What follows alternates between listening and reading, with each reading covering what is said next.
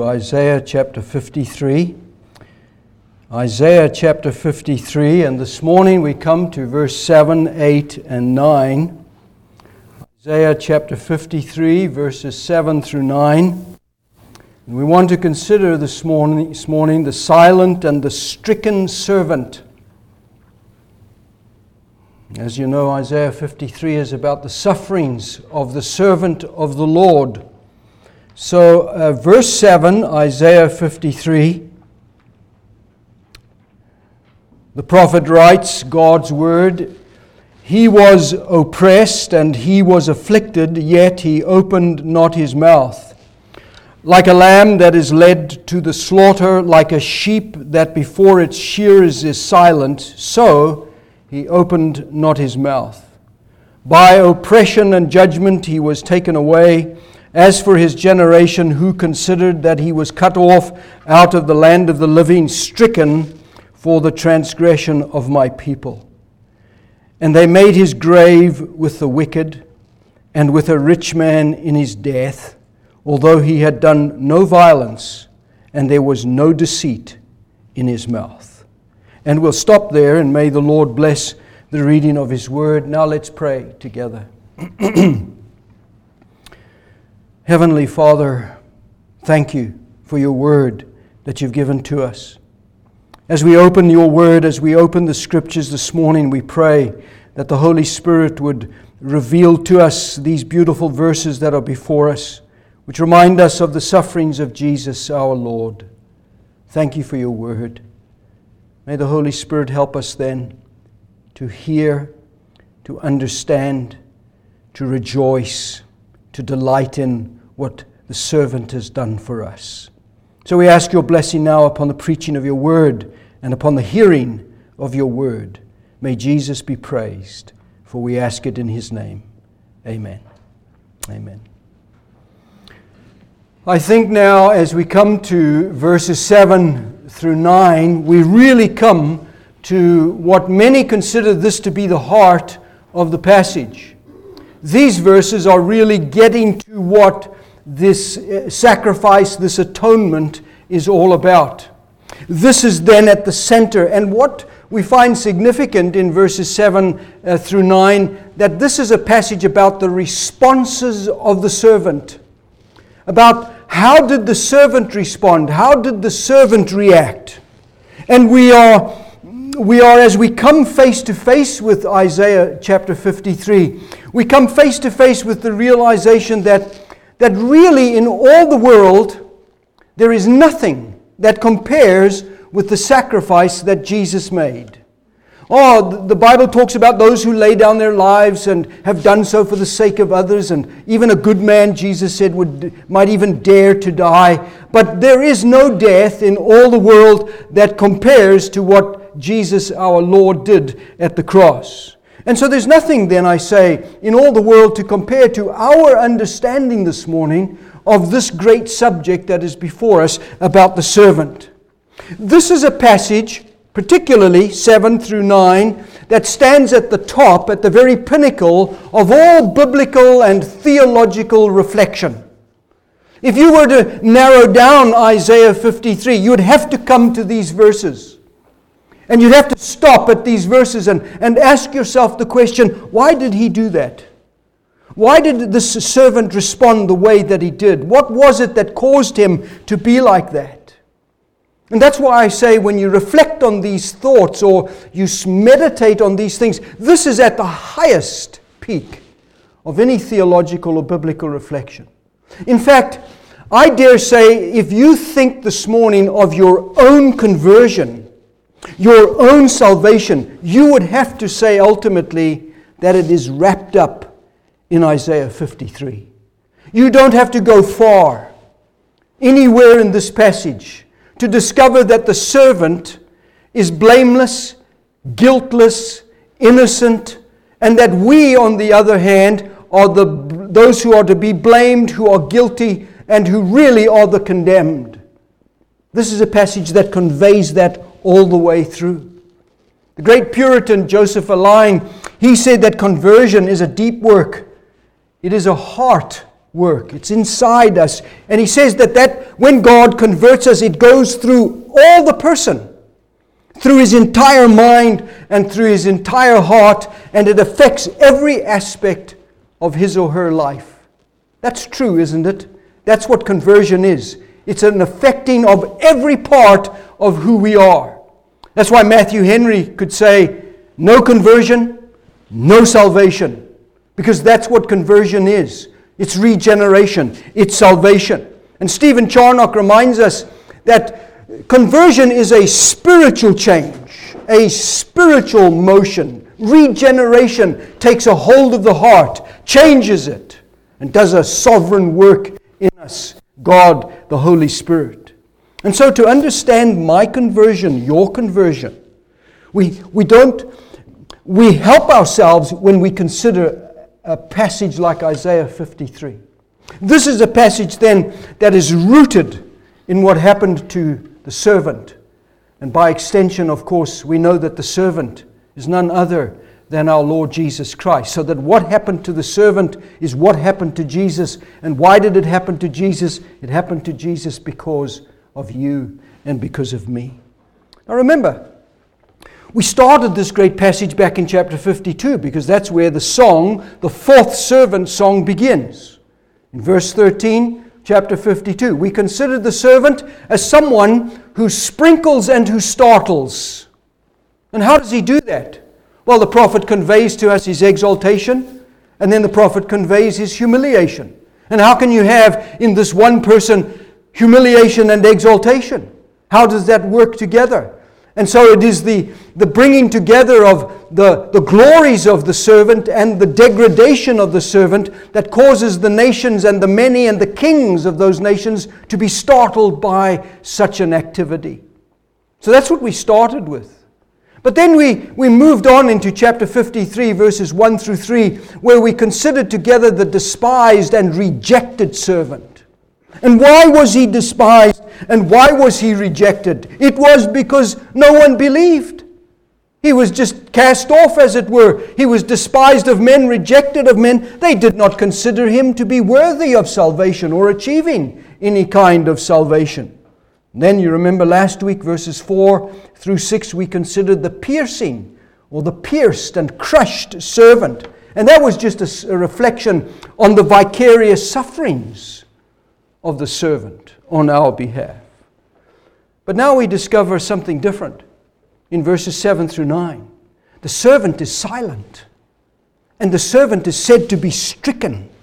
So this is not so much about what happened to the servant, but really this is about the servant's response to what happened to him. So this is about how does the servant react? How does the servant respond? That's what verses 7, 8, and 9 are. They're about the servant responding to the sufferings that are inflicted upon him. They are a reaction to them. How does he react? How does he respond? You know, if we could answer how, maybe then we could go on to ask the question, why? How did he respond? And then why did he respond in such a way?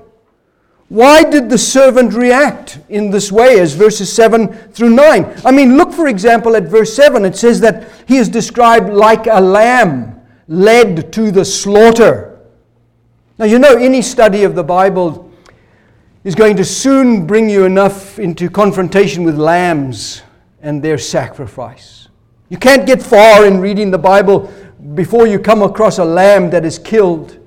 So for example, you read, don't you, in Genesis chapter 4 and verse 4, that young man Abel, he brought, the Bible says, of the firstborn of the flock, and he offered it to God as a sacrifice for himself, and God was pleased, you remember, with Abel's sacrifice.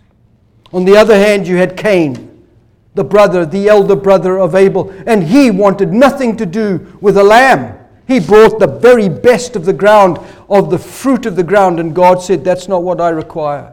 God had no regard for Cain.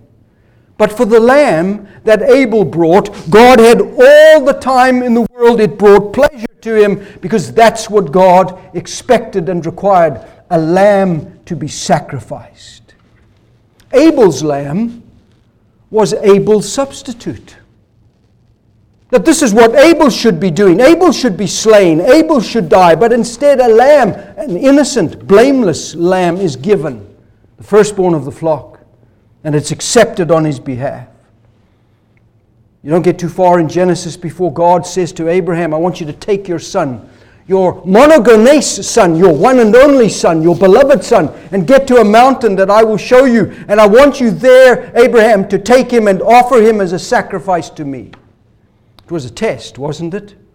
And do you remember how Abraham and Isaac are going up there to the mountain, and Isaac is looking around and he says, my father, we have the wood, we have the fire, we have the knife, but we lack the lamb. Where is the lamb?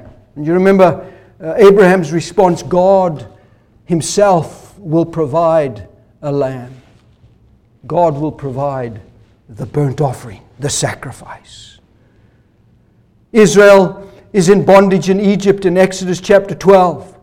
And what is the one thing that will save them and deliver them on that violent night when the firstborn in all of Egypt is destroyed? It is, are you under the blood, the Passover lamb?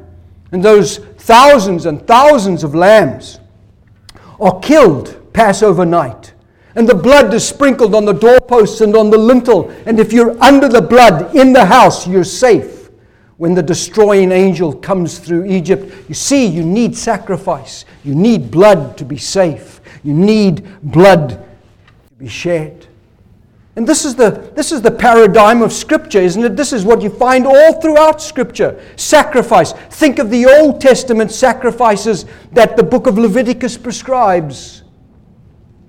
You're just to kill lambs and goats and bulls, and over again you shed their blood. And all of those, the Bible will tell us, are just simply types and shadows and copies. They're not the real thing. They point to the real sacrifice, to the real giving of life, redemption. And so all of those Old Testament sacrifices are substitutes for Israel. And all the lamb sacrifices simply point to the one perfect, single sacrifice made by Jesus for all time. A sacrifice of atonement. You never really hear much about atonement. Or perhaps we never really think deeply enough about atonement. That very word does not occur often in our Bibles. But the idea of what it conveys is that it is an idea of propitiation, of satisfaction, of expiation. Something in your stead that turns away the wrath of God, that turns away the condemnation of God, and brings deliverance, and brings salvation, and brings freedom. And so we remind ourselves every time we think of lambs, think of them in the Bible of sacrifice. And so when John the Baptist points out, there is Jesus, behold the Lamb of God who takes away the sin of the world. How does He do that? By His sacrifice, by His death. And so, in order to worship God like you have done this morning, we all recognize that to worship God, you have to come by way of sacrifice. And I ask you this morning, what is your sacrifice? Well, it was Jesus originally, and true now, it is the sacrifice of praise and thanksgiving that we bring to God on the basis of what Jesus did for us. But we always come to offer something to God. And if you want to worship God truly, then you come by way of offering sacrifice. The right sacrifice. The sacrifice that Jesus made. We talk about the shedding of blood, don't we? We mean violence done to achieve the shedding of blood. Violence to the lambs, violence to the bulls, violence to the goats, violence to the servant. To shed his blood. To pour out his life's blood so that we might live. And we call that shedding of blood redemption. You read about that in him we have redemption, even the forgiveness of our sins. Ephesians and Colossians. So that the shedding of blood brings forgiveness. The sacrifice brings forgiveness, brings healing. And I don't know of anything more glorious in all the world than the forgiveness of my sins. Do you? That God actually forgives you, forgives me, on the basis of a sacrifice that was made 2,000 years ago. This is what Isaiah the prophet is conveying to us. That here is one who undergoes such awful sufferings. And we realize that he undergoes them for us. That's why Isaac Watts, the great hymn writer, said, "Not all the blood on Jewish altars slain could give the guilty conscience peace or wash away its stain. Only the blood of the Lamb of God, can wash away your stain and my stain." Now, the interesting thing about Isaiah 53 is that this is the first time in the Old Testament that the actual sacrifice is an actual person. This is the first time we get the idea that this is a person here who sacrifices, who lays down his life as a redemption, as an atonement, in the place of others, as a substitute, as a penal offering to God for the penalty of my sins and your sins. And we've discovered all the way through chapter 52 and chapter 53 those pronouns, right? He, meaning the servant. This is what he, the servant, did. He fulfills the function of a sacrificial animal. He takes that place. And so as we've thought about the servant, our hearts and minds, because of what we know from Scripture, automatically transfer to the Lord Jesus Christ as the servant. And it is the servant in chapter 53 who makes sacrifice, not by offering a lamb himself, but by offering himself as the lamb. So that the servant is the sacrifice. He does not bring any sacrifice like a lamb for himself. He has no need to offer sacrifice. He is innocent, blameless, pure, holy. So he offers himself as the only substitute that God will accept on our behalf. This is conversion. This is the gospel. This is the cross work of Jesus. All of these ideas center around us. Your very existence as a Christian is because of what Jesus did. My existence because of Christ. Even the Lord's Supper does not let us get far from remembering the death of Jesus and what He did for us. And that death of the servant is a death of substitution. In my place, in your place. It's a voluntary substitution. It's a vicarious sacrifice. It's on behalf of others. When I use that word voluntary, what do I mean by that? I mean it's a willingness, isn't it, to allow yourself to die. And you know, we have a natural inclination to hold on to life, to resist death, to put death off. In fact, the longer we can delay death, the better we feel about ourselves. That's humanity. That's what we do. We do it naturally. It's like an instinct, this preservation of life. But to voluntarily, willingly, when it's not your fault, and you're innocent, and you're blameless, to die on behalf of others, that's really beyond understanding and beyond comprehension. When I say he is voluntary or he is willing, notice he does nothing. He says nothing in response to whatever is heaped upon him. He lets everything happen to him. So notice verse 7, right? Look at verse 7. You see it clearly. It says, he was oppressed and he was afflicted. All right? What was his response to being oppressed and afflicted? Isaiah says, he opened not his mouth. Now, you know, generally speaking, if we oppress somebody else or say something that's unkind to someone else, you might get a response. You might get a reaction. But when the servant is oppressed and when the servant is afflicted, the Bible says he opened not his mouth. He willingly bore this oppression. He makes no defense of himself.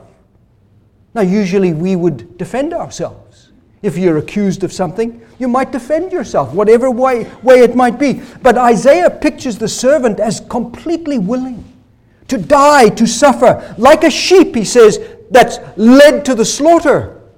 Like a lamb that goes to the slaughter. The interesting thing about sheep is that they follow, right? And usually sometimes farmers might introduce what they call the black sheep. And the black sheep goes in front of the other sheep and he leads the way to slaughter. And as he goes up the ramp, the black sheep deviates and goes down the side, and all the other sheep go up and are slaughtered. And the black sheep comes around again, gets the next batch, and up the ramps they go, and the black sheep deviates, and the lambs and the sheep all go to perish and to be slaughtered. That's the servant, like a lamb that is led to the slaughter. This servant goes willingly to death. It's a compliance with death in absolute silence. Because he goes to death silently, doesn't he? In fact, you notice how the text says, like a sheep before its shearers is silent, he opens not his mouth. So here you have a willing submission, and you have a silent submission. And verse 7 again closes with that twice phrase, he opened not his mouth. No response. Just led off to die. Just taken away to die. No response, no objection, no defense. Verse 7 says he was oppressed. That word oppression should raise within your mind pictures of the taskmaster in Egypt, who lays strokes upon the backs of the Israelites to make them work harder and work longer and work more. It's blow after blow after blow. The taskmaster's work is to oppress, is to bring about violence, physical brutality, to torture, whatever it is to get the work done. And that's what the taskmasters in Egypt did. And here comes the servant, and he is oppressed, under a taskmaster, as it were. And he takes it, like a sheep, like a lamb, willing to be slaughtered, willing to be sheared. He was afflicted. That means he suffered abuse, he suffered reviling. While all of this was happening to him, you remember Jesus, how he stands before Pontius Pilate and his accusers, and he answers not a word. They're all accusing him from every side. You said this and you said that. Who do you think you are, Jesus? Are you the Christ? You can't be the Christ. And they're just accusing him of all kinds of things, and he answered not a word. He's silent before them. If someone is to accuse you and me of something, you might rise up in defense and say a word, or somebody else might rise up in your defense and say a word on your behalf. But Jesus has no one. He has a disciple who's out there by the fire, and when he is asked, you are one of his disciples, that disciple said, I don't know the man. I never heard of him. What support does the Son of God have as he stands before his accusers? Nothing. Just violent abuse is heaped upon him. When he was reviled, remember how Peter put it? He did not revile in return. When he suffered, he did not threaten in return, but he took the suffering willingly.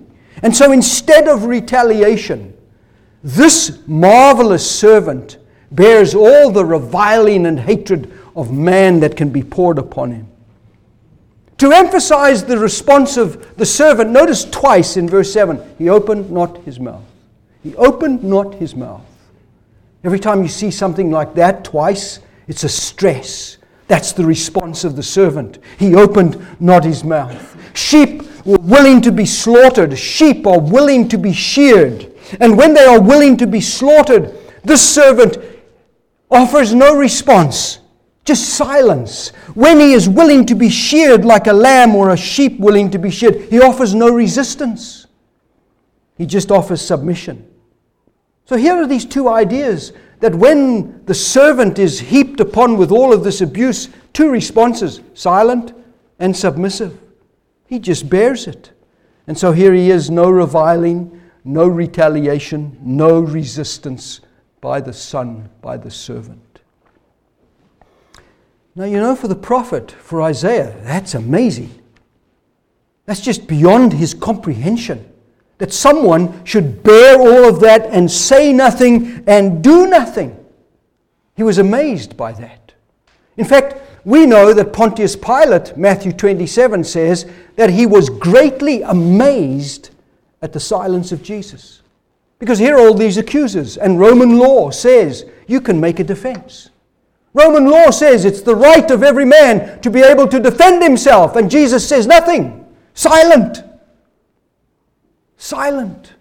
And Pilate is amazed at that. And I think this is the prophet Isaiah. How can the servant be silent in the face of such suffering? And then to add to it, he goes into verse 8, doesn't he? You look at verse 8 and it says, by oppression and judgment he was taken away. As for his generation, who considered that he was cut off out of the land of the living, stricken for the transgression of my people. What is that verse about? That is a verse that talks about the servant being led away like a sheep to death. Led away to death. He is hated, he is judged, he is condemned. Now, dear congregation, what you and I need to understand when we come to this passage is that whilst the servant is judged by men, the real judgment is God. It's judgment. It's not man's judgment. That's the issue here. It's what did God do to his servant? What did God do in response to this violence done to his servant? It is God who actually gives the servant into the hands of the wicked, the unrighteous. It's God who hands him over. It's God who stands back. It's God who lets it all happen to the servant. Notice the language. He was taken away, led away to death. But there's also the sense that he was taken away by death. He's cut off. In the midst of living, he's cut off by death itself. And so verse 8 suggests that he was cut off out of the land of the living. In the midst of his suffering, death came and snatched him and took him. Do you remember those two thieves on the cross on either side of Jesus? They were still living. Jesus had died. Jesus had dismissed his spirit. Bowed his head first, dismissed his spirit, which is the complete opposite of how men die. Okay? Men don't do that. They don't dismiss their spirit and then their head falls. Their head falls first and then they're gone.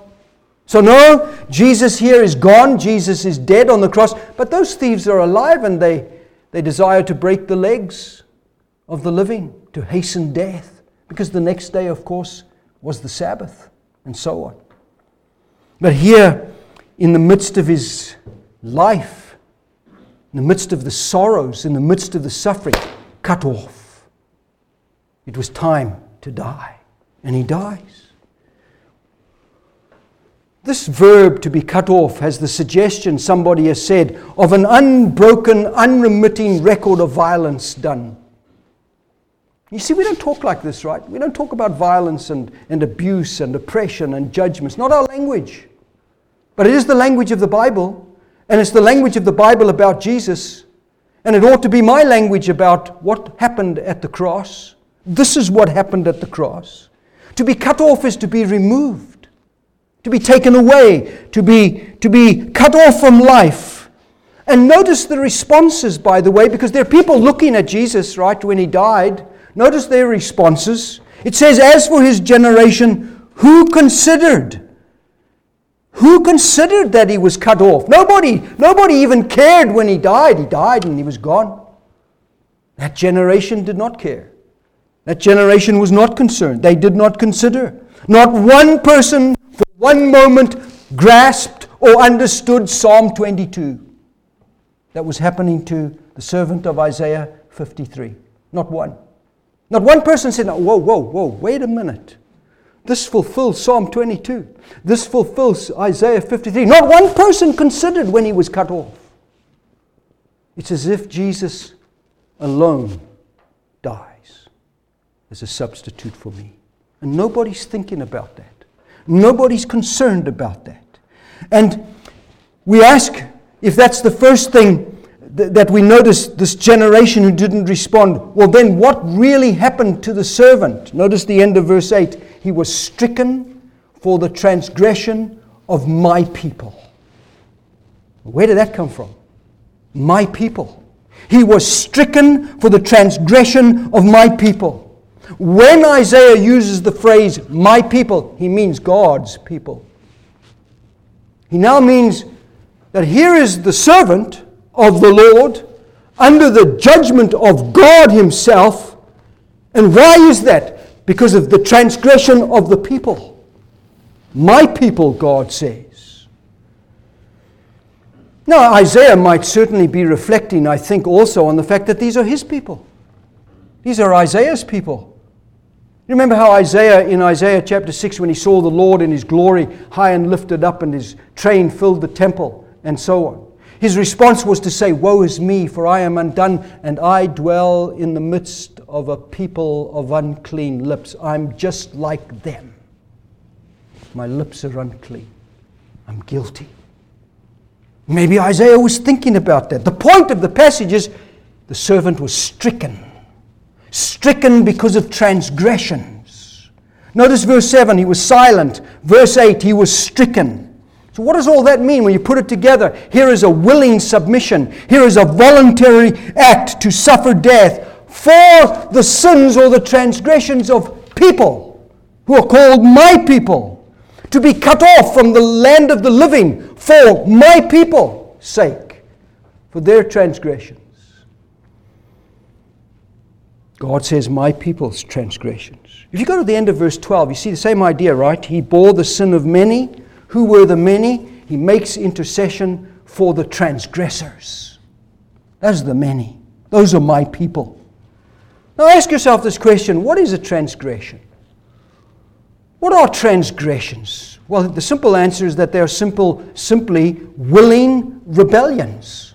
Willful rebellion against God. If you look at verse 5, he was pierced for our transgressions, pierced for our willing rebellion. He was crushed for our iniquities, for our moral evil. So this is including all acts, both internal, external, all thoughts, all actions, all of it, our willful rebellion against God, manifesting itself in iniquities, practicing evil. That's all of us. That's every one of us. That's you. That's me. We're all guilty of willful rebellion against God. That's what Adam did in the garden, and every one of us since have been doing the same. The servant comes along and he says, their punishment, all of them, I take for myself, upon myself. So he takes the punishment for the transgressions. That's what it means to be stricken. He was struck. You notice in verse 4, he was smitten of God. It was God who did this to him. That is why Psalm 22:1, you have what you have. My God, why have you forsaken me? Where are you? Think of the intimate fellowship in the Trinity between Father, Son, and Holy Spirit. No more at the cross. Cut off. Silent. When the Son says, my God, why have you forsaken me? No response by God. None. You're alone. You're bearing sin. You are under judgment. You are under condemnation. God can have no fellowship with that until atonement is made. So the servant takes the punishment. To be smitten, is to be struck, isn't it? Blow after blow after blow. Think of the sufferings of Jesus. They blindfolded Jesus, And then they smote him on the head and said, prophesy. If you're the Christ, because if you're Messiah, you will know exactly who's striking you. That's why they put the blindfold on. Prophesy. Tell us, who struck you? It's not so much the smiting of men that's the issue, but the smiting of God. Why was he smitten by God? For the transgressions of my people. For your transgressions, for my transgressions. And the thing about the servant, right, is that he's not guilty. I'm guilty. There's not even an ounce of guilt in the servant, but in me it's 100% to the brim and overflowing guilt, under condemnation. The servant is stricken for us, for our guilt. So verse 7 and verse 8 in simple language are just describing the death of the servant. He died. He was cut off. He was taken away.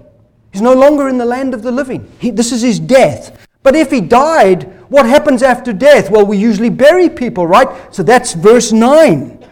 Notice verse 9 says, that they made his grave with the wicked and with the rich man in his death, although he had done no violence and there was no deceit in his mouth. So here we discover that the servant has died and there's been no objection by him to dying, no resistance by him to his death, but a willing submission to die. But now he must be buried. He's in the hands of others. And how do you bury the wicked? Because that's how they see someone crucified on a cross. You must be guilty, you must be a criminal to die on a cross. That's the ultimate death in Rome, to be crucified. You must be the worst of the worst. There are two thieves on either side of Jesus. And so you would expect that criminals are going to receive death, a burial at the hands of the wicked. But we discover here that actually doesn't take place. It's a rich man who buries him. He's buried with the rich. Death on a cross for wicked criminals, but burial, which is supposed to be just for the criminals, is not for the servant. There's like an intervention here.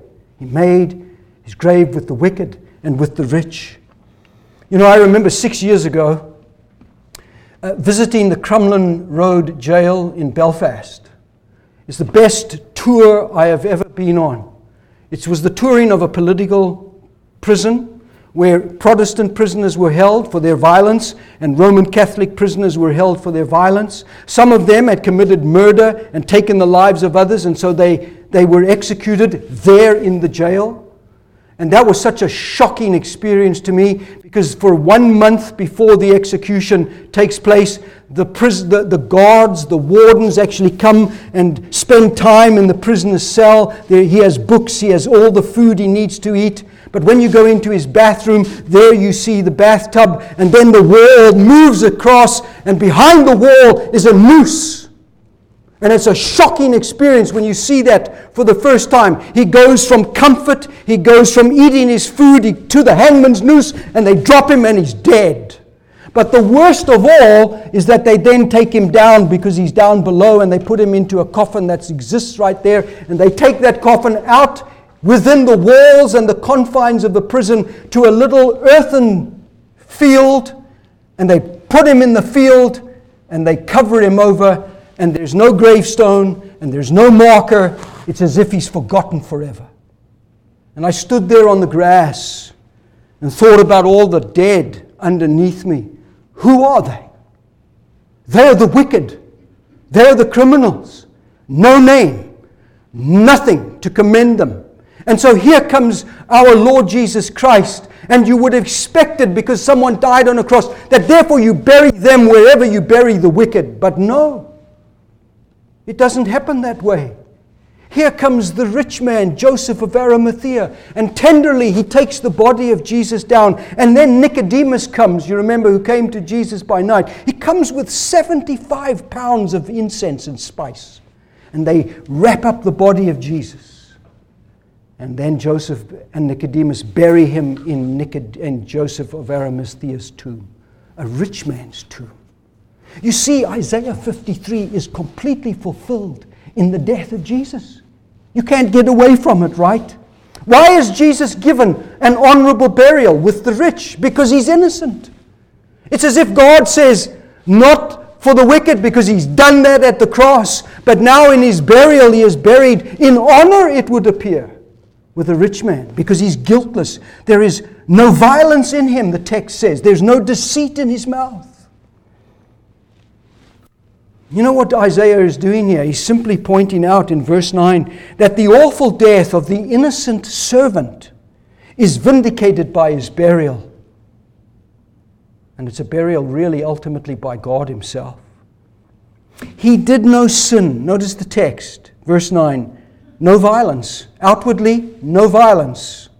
He had no sin. Inwardly, no deceit. So here's a description of what the servant was like. He has nothing outwardly and he has nothing inwardly that brings guilt. He's guiltless. He's blameless. He's like an Old Testament lamb that's innocent, that's undefiled, that's blameless. There's no wickedness from his hands, and there's no wickedness in his heart. We often talk about the sinlessness of Jesus Christ.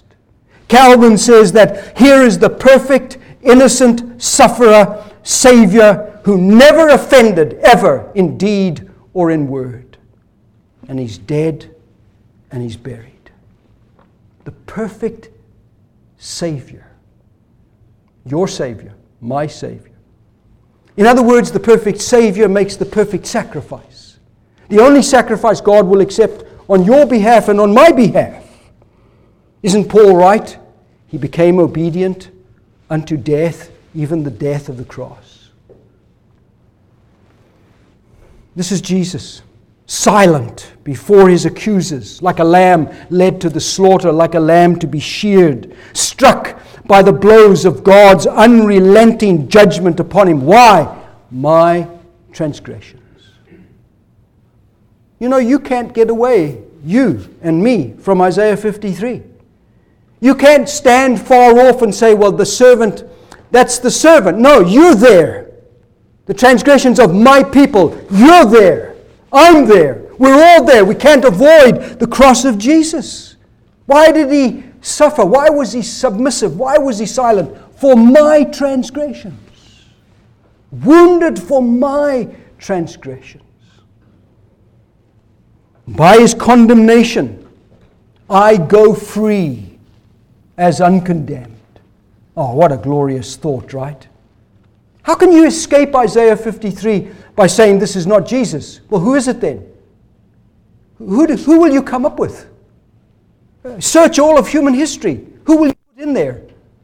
There's not one person that fits Jesus like Jesus fits Isaiah 53. Come up with the best human being who's ever lived, apart from our Lord Jesus Christ. And guess what? They're sinful. But here's one who's sinless. There is nobody else who fits the servant like our Lord Jesus Christ. If that's true, what should your response be and my response be? Surely it should be, thank you, Lord. Thank you. And if it is, thank you. And if it is, yes, I believe you did that for me, Lord. Yes, it is. I believe you suffered and died in my place. If that's your response, then surely the life that now must be lived is a life of love, a life of joy, a life of service. Isn't that what conversion brings? Transformation, change, sins paid for, the guilt, the penalty assuaged. Jesus says, you go free. I stand in your place. I don't know of any better freedom than that. You can win freedom through political means. You can fight for it all you like. But there is no freedom like this freedom. Freedom from the guilt of sin. Freedom from condemnation. Free in Christ. You can't, how can we really understand that? Doesn't conversion bring joy to your heart? It did to mine. I mean, my conversion goes back 53 years, 52 years now. I remember it as clear as anything. Was filled with such joy that Jesus died for me and saved me. Not just died theoretically, but what He did for me. And I believed. And I knew forgiveness, and I knew cleansing, and I knew love, what it was, and I knew joy. See, that's what conversion does. It's transformation. It's a changed life. One of the sad commentaries on the Christian church is that there are people who don't understand conversion, who don't get what conversion is, who just continue to pander to themselves and go through life and really may talk about such things but don't know such things. Do you know these things? You see, I want to know, have you fled to the cross? Have you gone to Jesus? Have you gone to the cross and seen the servant? Have you done that? Have you rushed to Him and said, I'm condemned because you died for my transgressions. I'm guilty. I'm condemned. I cast myself upon your mercy and your righteousness, Jesus, because only that can save me. I want to know, have you done that? Have you fled to Jesus?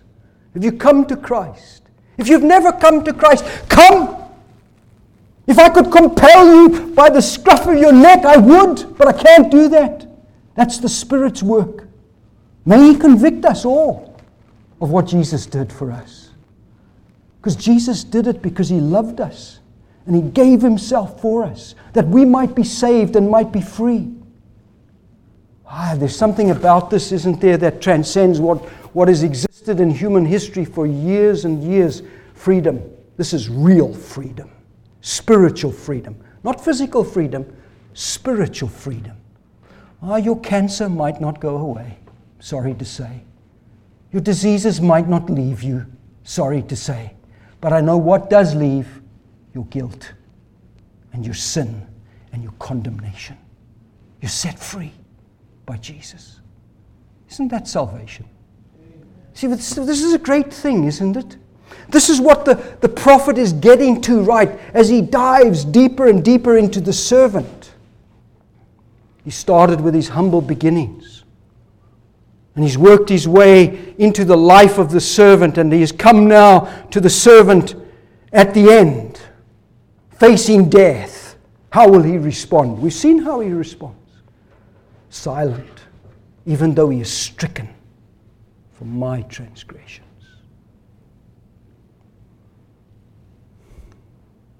Calvin would tell us, you need to consider your transgressions. And then you need to, he would say, relish the grace of God in Christ. Relish, taste it. Taste Jesus and his death. See what he did.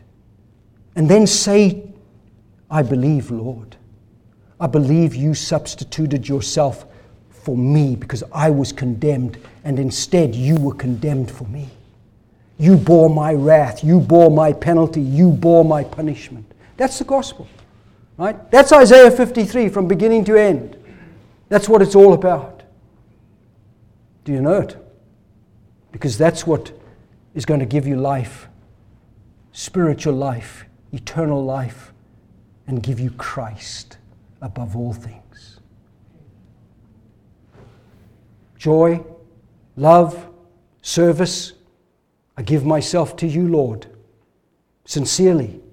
It was Calvin's motto. My heart, I give it to you, undivided, sincerely, and completely. Take it. That's the sacrifice we make ourselves. We give Jesus everything because he gave everything for us. Let's pray together. Father, thank you for these glorious truths that are before us in Isaiah 53. How our Lord Jesus Christ, the servant of Yahweh, submitted himself to the violence of men, to the hatred of man, that he willingly, silently stood before them and bore all their insults. And yet that was nothing in comparison to the cross when he bore the wrath of God for us. Let us not escape this, Father. Let us not put off thinking about this, but let us embrace this and thank you for giving your Son. It pleased you, as the rest of Isaiah says, to crush him, to bruise him for our sakes. Thank you, Lord Jesus Christ, you who are the Son of God, who came into this world to redeem, to give your life as a ransom for sinners. Thank you for taking our place. We cast ourselves upon you. Thank you for the cross where you died. So thank you, Father, for giving your Son. And thank you for giving your Holy Spirit who convicts us and works in us and works regeneration and brings about conversion, brings about salvation. May we know the joy and the peace of sins forgiven this morning, every single one of us. May we recommit ourselves to living in the light of these glorious truths. May we rejoice in them. May you fill us with hope, fill us with the forgiveness of sins, with the joy of that, and with the peace that exists between you and ourselves. So thank you for your word, and now we commit ourselves to you and pray that we might humble ourselves in your presence and believe your word. We ask these things in the holy name of the Lord Jesus Christ. Amen.